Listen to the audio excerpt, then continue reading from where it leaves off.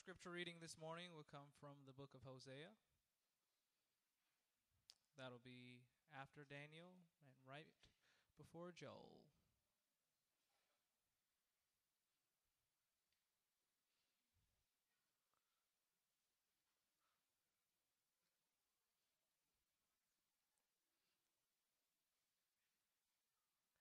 The first portion will come from chapter 1, verse 1 through 3.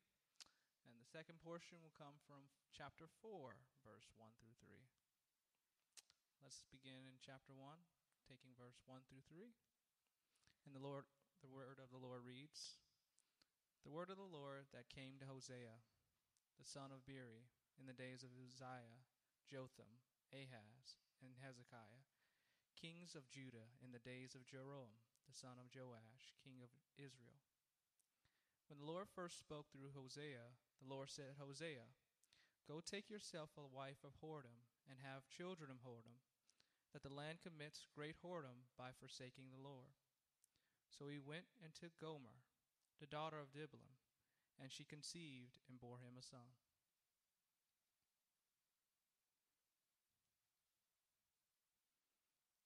Chapter 4, verse 1. Hear the word of the Lord, O children of Israel. For the Lord has a great controversy with the inhabitants of the land. There is no faithfulness or steadfast love, and no knowledge of God in the land. They are swearing, lying, murder, stealing, and committing adultery. They break all the bonds, and bloodshed follows bloodshed. Therefore the land mourns, and all who dwell in it languish. And also the beasts of the field and birds of the heavens, and even the fish of the sea are taken away. Amen. What a nice graphic. Isn't that a nice graphic? Don't take too much credit for it, Phil.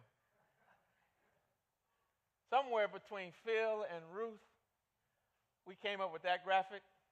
But somehow I think it's more on the Ruth side than Phil. Amen. Amen. But we give Pastor Phil some credit for it. Amen. Amen. Amen.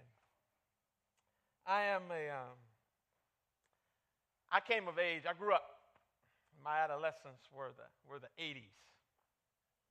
And everybody knows that the 80s music is the best music. That's why they have 80s radio, broadcast and have stations that play nothing but 80s music, because the 80s was the best music. Amen? Amen. Amen. Amen. Some of you, perhaps not most of you, but a few of you would remember the band Foreigner. I know most of you don't. That's okay. You missed it, I'm telling you. In the mid-'80s, they had a hit single. It was the biggest of all time. And the song was, I Want to Know What Love Is. I Want to Know What Love Is. What a great song that is, by the way. It was recorded with the New Jersey Mass Choir in the background, singing the background vocals. And the chorus was simple. It says, I want to know what love is. I want you to show me. I want to feel what love is. I know you can show me. Beloved, I am convinced that that is the heart cry of every person in the world. Every person, if they were honest in their heart of hearts, they would tell you, I just want to know what love is. We all want to know what love is. That's why love is such a popular and seemingly ubiquitous subject. More songs have been written and composed. More poems have been written. More movies have been made. More books published on the subject of love than on any other subject in human history. Why? Because we all want to know what love is. Most of us think we know what it is. In fact, if I was to ask you for a definition of love, I am quite certain and confident that I would receive as many varied definitions as the people that I asked. And all of us have some idea of what we think love is. And yet we will have to admit that it is not easily defined. And yet we think that we know it when we see it, and we think we can sense it when it is not present, when there is a lack of it. And yet, beloved, because of sin, and because of sin's effect upon our minds and our hearts and our bodies and our emotions, we too often confuse love with lust. We mistake love for infatuation, for admiration, for affirmations. If we are honest this morning, and dare I say that most of us will admit that our lives are filled with hurt and pain and regret because of this confusion. Many, many, many lives have been shipwrecked and hearts sunk because lust being misidentified as love. And yet, despite all the pain and the hurt and the heartache and the regret, this has not diminished our desire or our resolve one bit. We still want to know what love is. So we open our Bibles.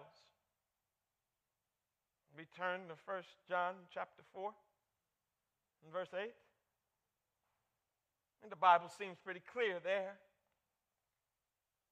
Couldn't get any more clear than that. You want to know what love is? The Bible says God is love. God is love. Now, the truth of that statement, beloved, is undeniable. It's plain and simple. There it is. And yet, for most of us, the abstract nature of that statement and that thought is too difficult for us to really comprehend. In other words, we look at that and we still ask the question, what does that mean? God is love.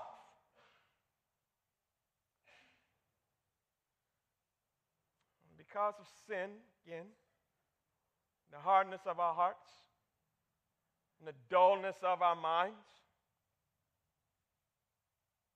the grace of God to us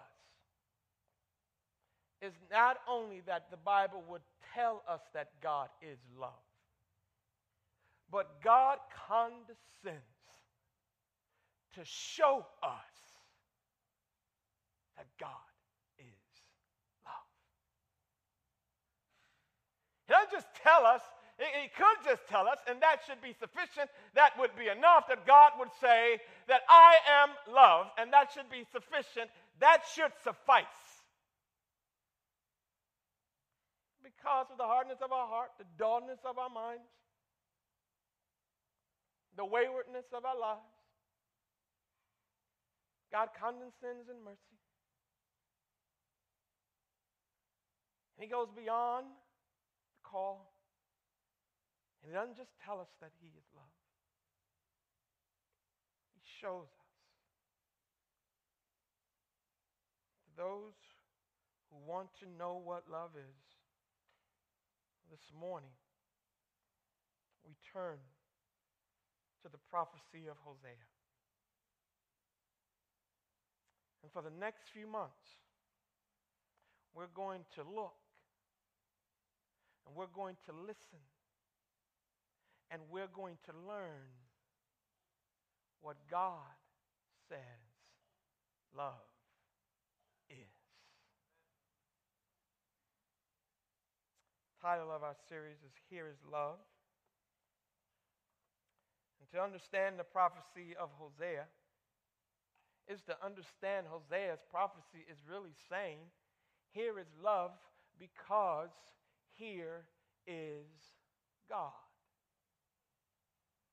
Here is God. Now, when most Christians ask about love, they are familiar with the New Testament Greek word agape. Right? That's what we think when we think about love. If you've been in church for any length of time and you've heard somebody quote or misquote, pronounce or mispronounce or whatever, agape. And this is what we think about love when we think biblically about love, and it's defined for us there in 1 Corinthians chapter 13, where the Bible tells us love is patient, love is kind, love is ... Yet not only does the New Testament speak about the love of God and love in general, but so too does the Old Testament.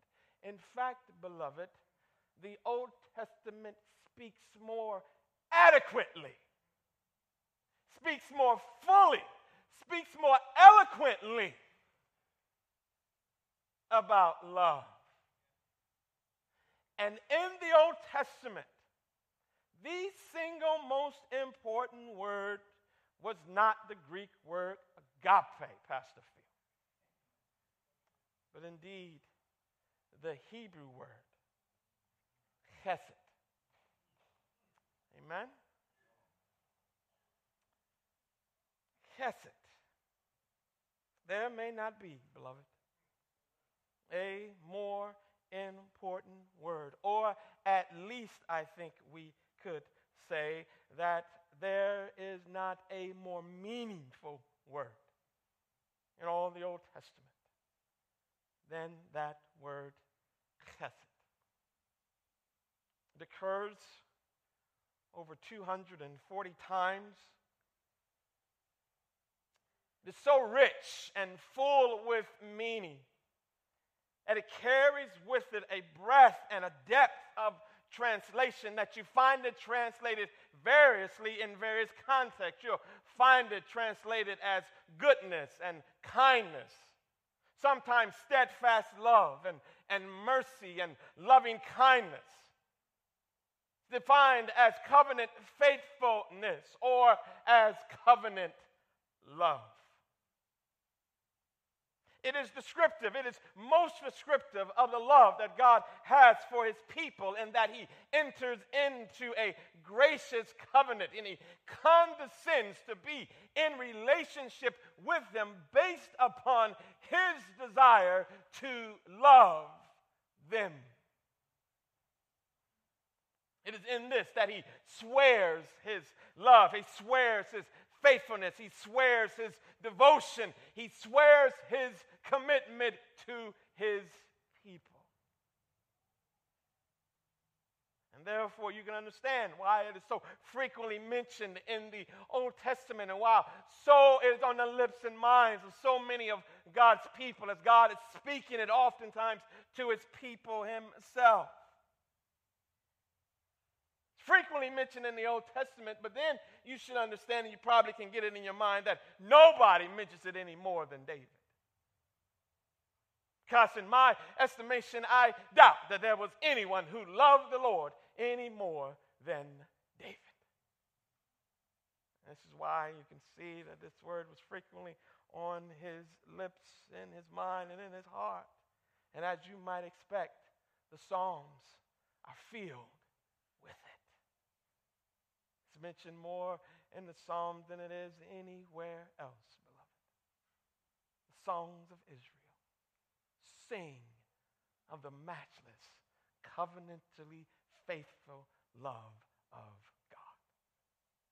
David said in Psalm 100 and verse 5, "For the Lord is good, and his mercy," or his chesed, or his love, his covenant faithfulness endures forever. In Psalm 63, David says, "Because your loving kindness, because your covenant faithfulness, because your steadfast love, because your covenant love is better than life itself, my lips will praise you." when David had conquered all of his enemies,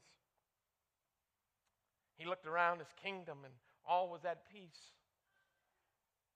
And he was reigning king of Israel. In 2 Samuel chapter 9, he looks around his kingdom and he says, is there anyone left of the house of Saul that I might show covenant faithfulness, covenant love for my friend Jonathan's sake? In the heart of the king was the love of God. David could be and should be referred to as the king of Hesed. If David is the king of Hesed, and Hosea is the prophet. Hosea is the prophet of Hesed. And this morning, we will dip our toes in this water. And hopefully next week, if the Lord is willing, we'll dive on in. But this morning, we're just going to dip our toes a bit and give us a little overview and context for the series as we go forward, that we might understand this prophet of Hesed. We'll see this morning that he was a man on a mission, and that he was a man with a message. Hosea. I doubt many of us are very familiar with Hosea. Probably haven't heard too many sermon series through the prophecy of Hosea. When Josh stood up to read Hosea, if it hadn't been for your phones and electronic devices, you'd probably still be looking for Hosea. Josh said is after Daniel and before Joel. But that's no help, because then we have to find Daniel and Joel. But indeed, Hosea is the first of what is called the minor prophets. They are minor not in terms of their significance or in terms of their importance, but the people who teach us these things suggest to us that they are minor prophets because of the length of their prophecy, as compared with the length of Isaiah and Jeremiah and Ezekiel. Hosea would be considered a minor prophet. And yet, beloved, Hosea was a prophet. And like Jeremiah, and like Isaiah, and like Ezekiel, the Bible says that God called him. Like Jeremiah, like Isaiah, like Ezekiel, chapter 1, verse 1, the Bible says the word of the Lord came to Hosea. And since this is the case, there is nothing minor about that, beloved.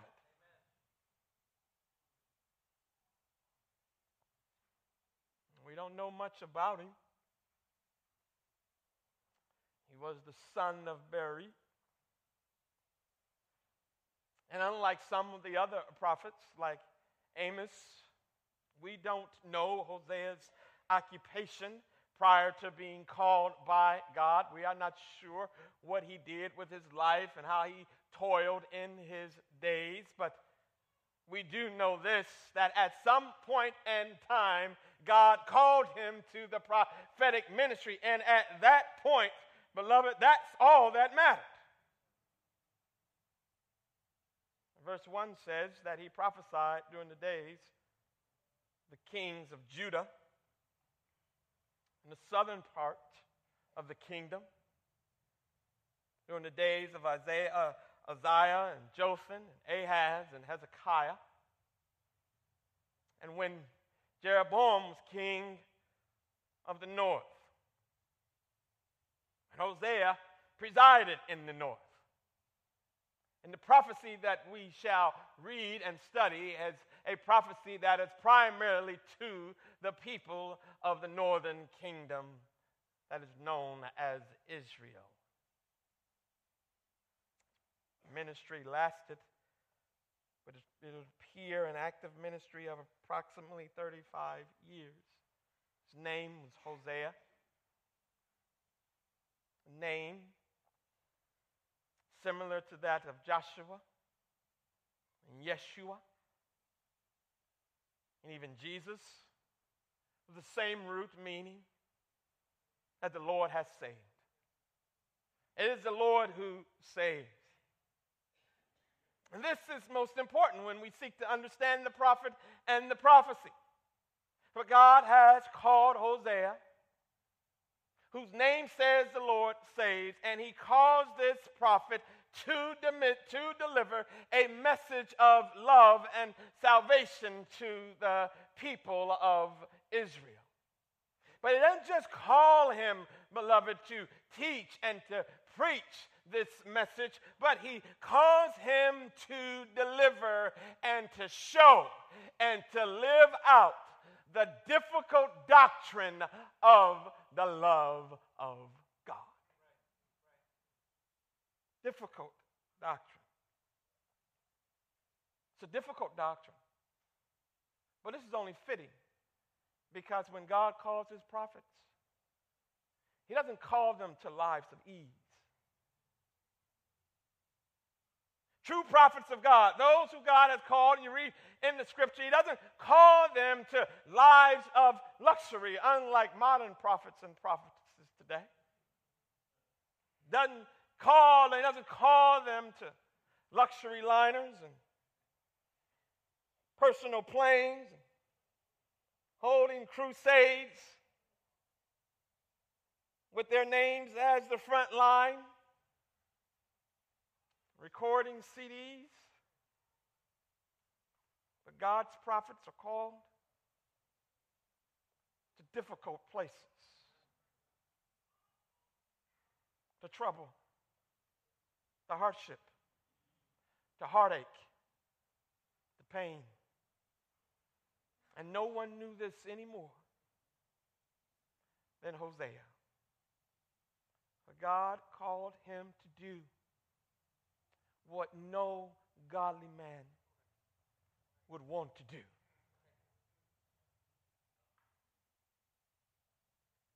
He was a man of God, called to love the ungodly, called to share a home, and called to share a bed with the unlovely.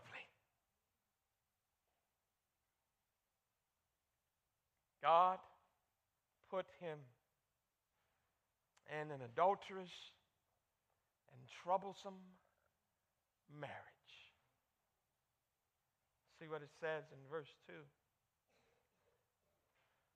When the Lord first spoke through Hosea, the Lord said to Hosea, "Go, take to yourself a wife of whoredom, and have children of whoredom.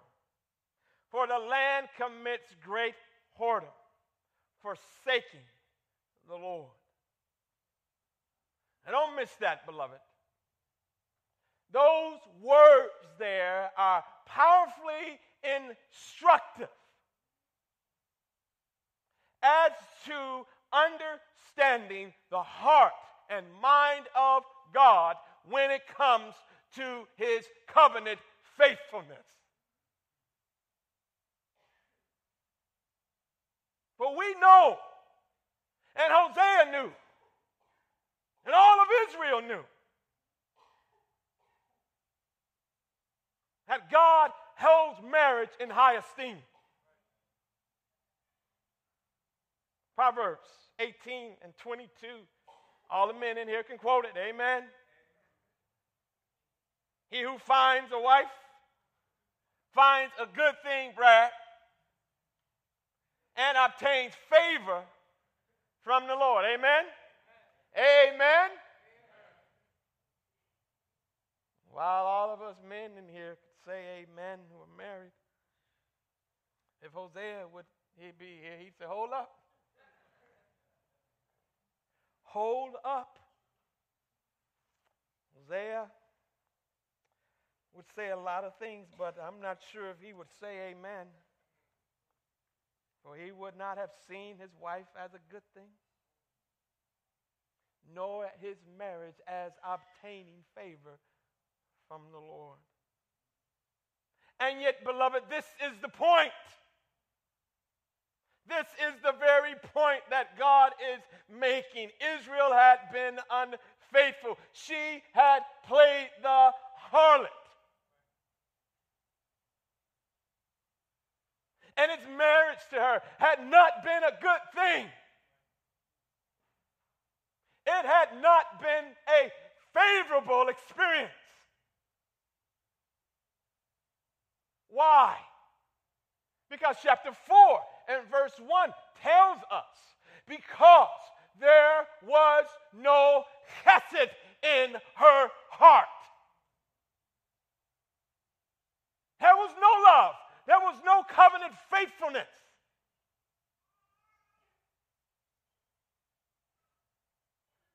There was no good and kindness in the land. And instead, Israel had been unfaithful. She had played the harlot. She had played the spiritual prostitute, giving herself in worship to any and everyone who came and dropped a few coins her way.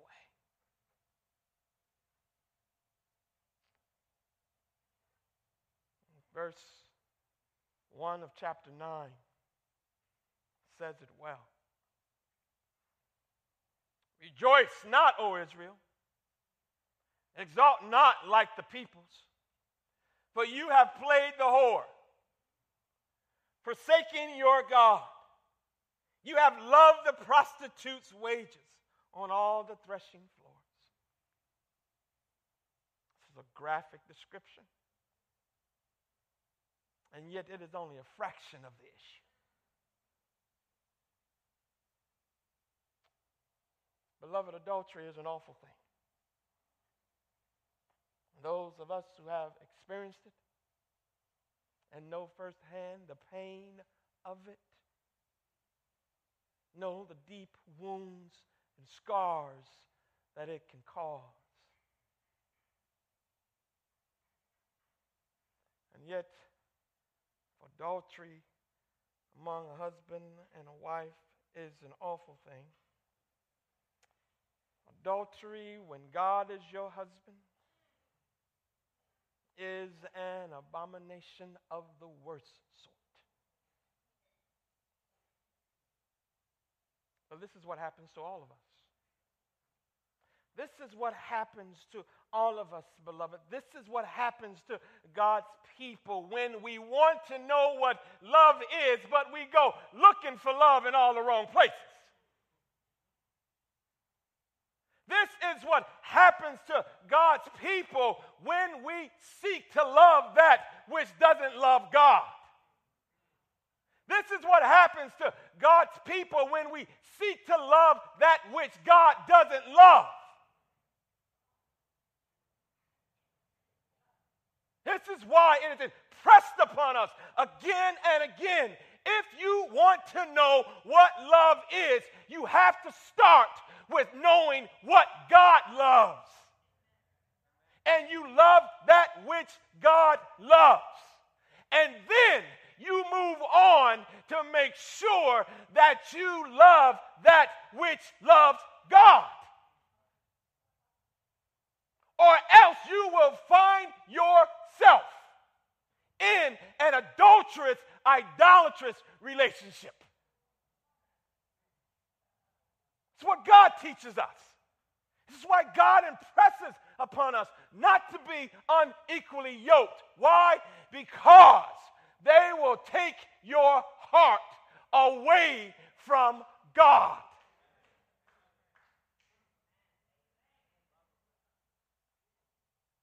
Love those who love Christ.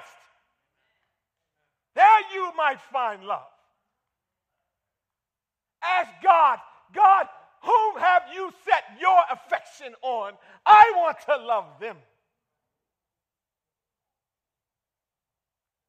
This is Israel. Loving that which God has not loved. And loving those who don't love Jehovah God.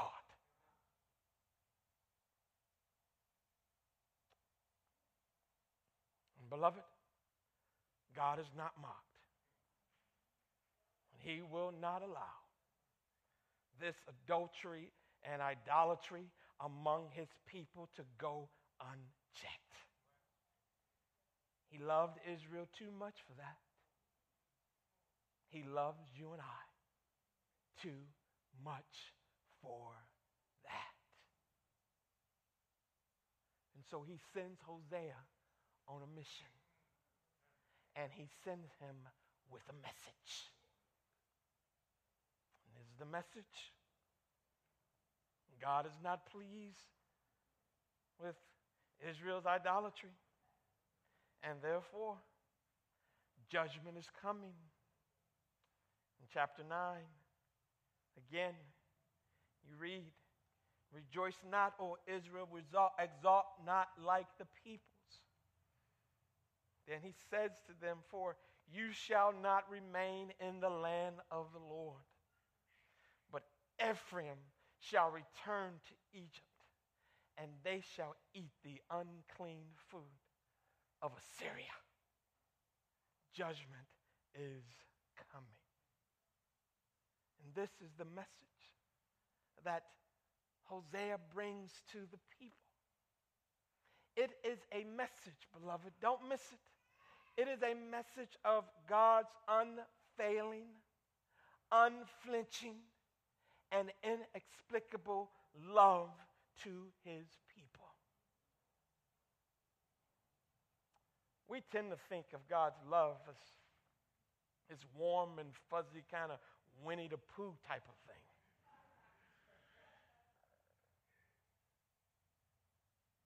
And yet, the Bible reminds us that God's love is both kind and severe. It is not this sentimental notions that we have in this world of love, but it is a love that comes from the holiness of God that is both righteous and true, that is both just and good.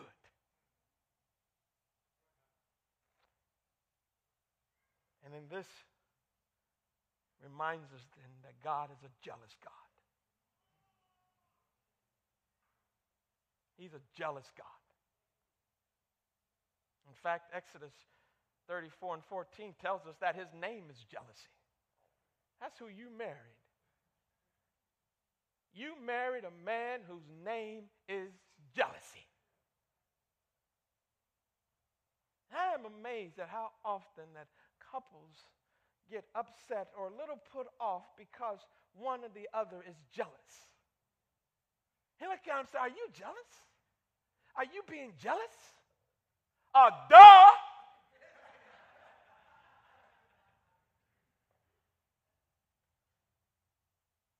A husband should be jealous for the affections of his wife. A wife should be jealous for the affections of her husband. Do you know a child should be jealous for the affections of their parents? And parents should be jealous for the affections of their children.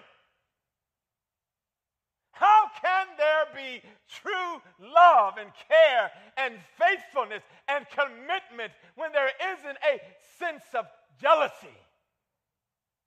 Now we know that jealousy can be misused and jealousy can be abused, and like anything that is taken over the top, it can bring hurt and it can bring pain. But beloved, there is a right jealousy in love.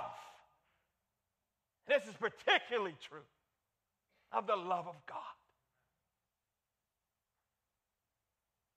He is a jealous God. And that's why he is heartbroken. when Israel plays the harlot. For he loved her as a husband, faithful husband would love his wife. But this is also why he chastises her. Because he not only loves her as a wife, but he also loved Israel as a father would love a child. In Hebrews tells us, does it not, in chapter 12, beginning in verse 5, that all those whom the Lord loves, he chastens. And this too is a sign of his affection for his people. Love does not mean no discipline.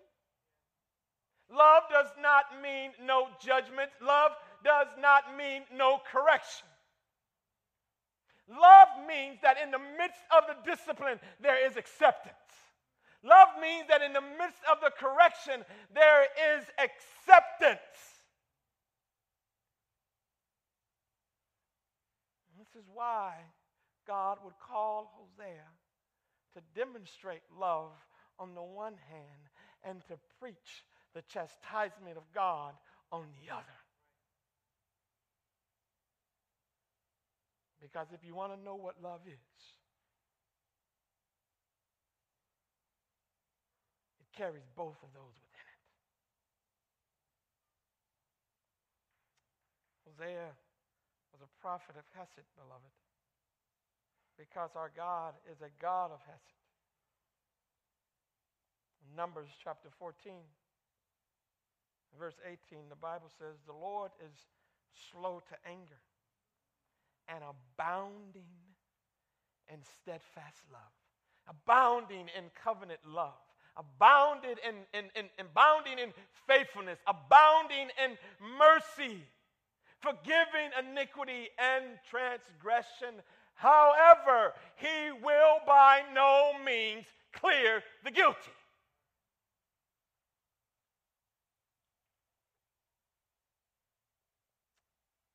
But David said, Psalm 145 and verse 9,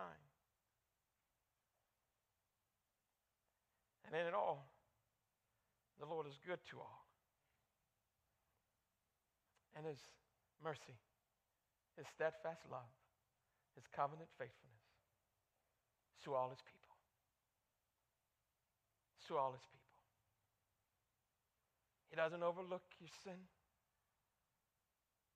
He loves you enough to offer the correction. He loves you enough to discipline you. He loves you enough to shake you out of your adultery and idolatry. He loves you enough to never let you go.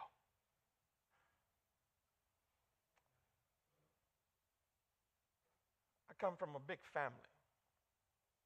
And one of my older brothers has spent a great deal of his life in and out of jail and in and out of prison for various things. And as a consequence, he has proven himself untrustworthy by friends and the family. He has stolen and violated the trust, stolen from many of those who love him most, including his own mother.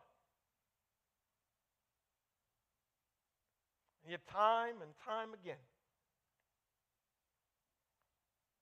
she goes see him when he's in jail. And when he gets out, she welcomes him into her house. And one day, I just said, Mama, why do you keep doing that? And she looked at me and she said, because I'm his mother. And if I don't love him, who will? And that reminds me, beloved, that's what God says. That's what God says to Hosea. That's what he says to Hosea to go and tell Gomer. Why do I have to go and marry Gomer? God says, because, Hosea, if you don't love her, nobody will. Why, God, do you keep coming after Israel? Why do you keep wanting them to repent and turn from their ways? Why do you keep offering them forgiveness and love and acceptance? And God says, because if I don't love them, nobody will. That's why the songwriter had it right. He wrote, "Oh, love that will not let me go. O joy that seeketh me through the pain, I cannot close my heart to thee. I trace the rainbow through the rain. I feel the promise is not in vain, that morn shall tearless be." Beloved, when God comes, and he comes to discipline and to chastise, it is only to awaken us to his love. It is only to turn us from our sin, which has taken us down the wrong path, and to turn us, awaken us to see what love really is. He wants Israel to repent because he wants Israel again to know his love.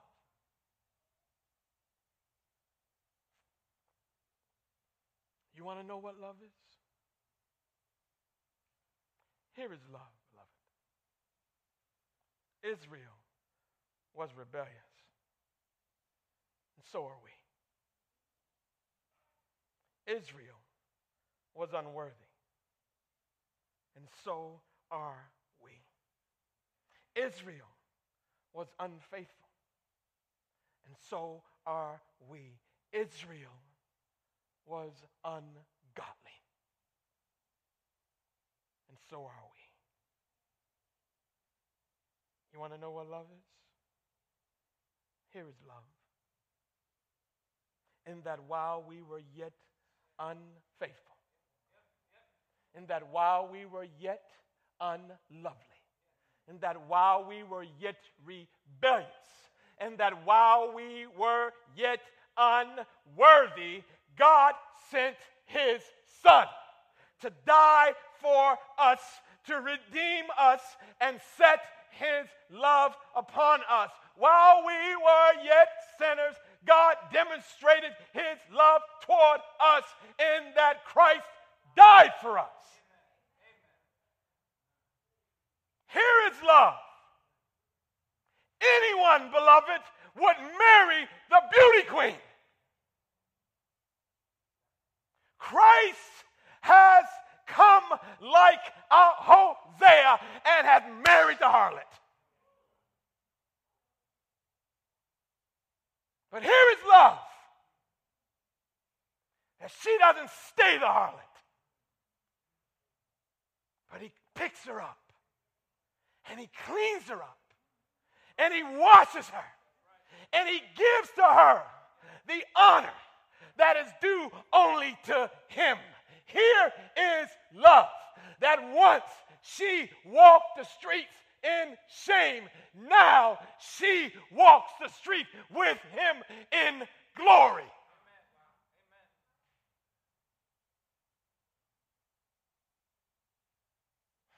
That which at one time was the most undesirable thing, now is the most desirable of all.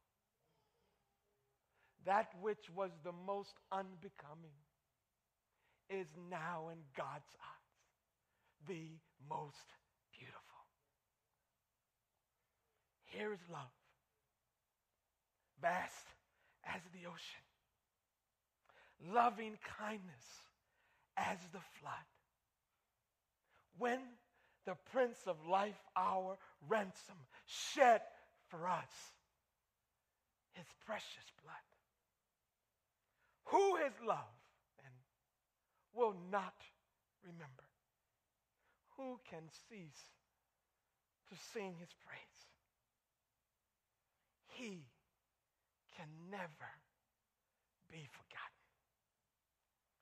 Throughout heaven's eternal days. You want to know what love is? Stick around for the next few months and let God teach us as we look and listen and learn from the prophet